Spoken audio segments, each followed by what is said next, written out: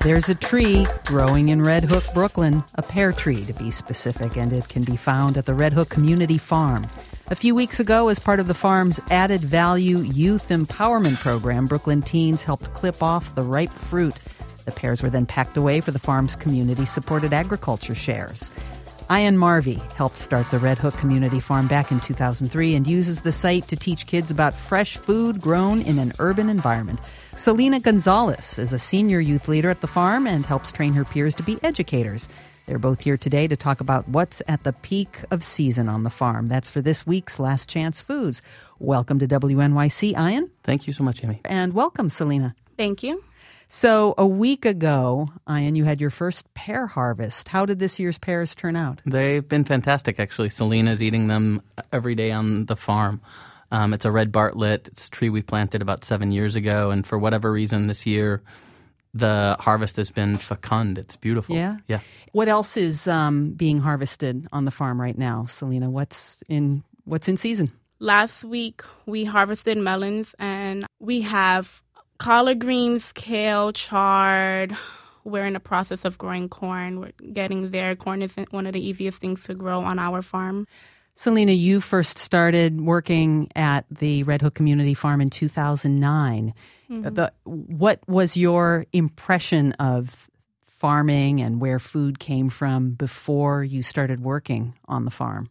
It took me a while to get used to the fact that there was a farm in, right across the street from the projects kind of thing. Have you become more of a vegetable eater? Were you a big fan of vegetables? I wasn't as a kid. I'm not even going to lie. I didn't like the words, you got to eat your greens at all. Before I started working there, I wasn't a green person. The only thing I would literally just eat, carrots and lettuce. I wasn't a tomato person. You would not catch me eating collard greens. And then working here, we have this thing called community meal where once a week during the summertime, this year was on Fridays, we take about an hour out of our time to prepare a meal with food grown from the farm. And that really expanded my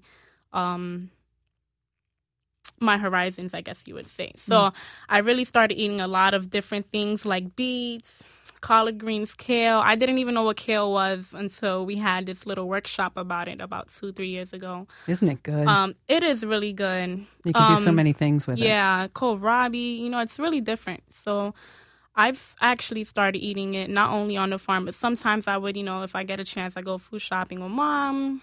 I'm trying to get her to come to the market on a Saturday when, she can use her food stamps there.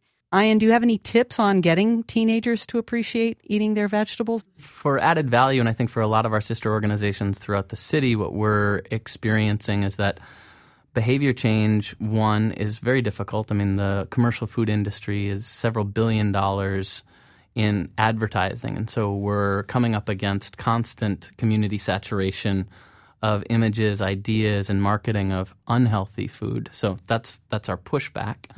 And to succeed against that, what we really need is full spectrum engagement. So it's watching somebody plant a seed, nurture a plant, touch a plant, help it grow, harvest it, and eat it, like you were talking about the pear, and eat it in a communal context, eat it where there's a conversation about the food. We have a policy on the farm that's don't yuck my yum. So people are allowed to not like food, which is also super important. There's lots of vegetables that I just don't like. But I got turned on to kohlrabi this year. A beautiful kohlrabi apple salad that these guys made actually was outstanding. So I think it is really that exposure. Ian Marvey is the co-founder and executive director of Added Value. Selena Gonzalez is a senior youth leader at the Red Hook Community Farm. Thanks so much for being here. Thanks so much for having us, Amy. To learn more about the Red Hook Community Farm, click on culture at WNYC.org. This is WNYC.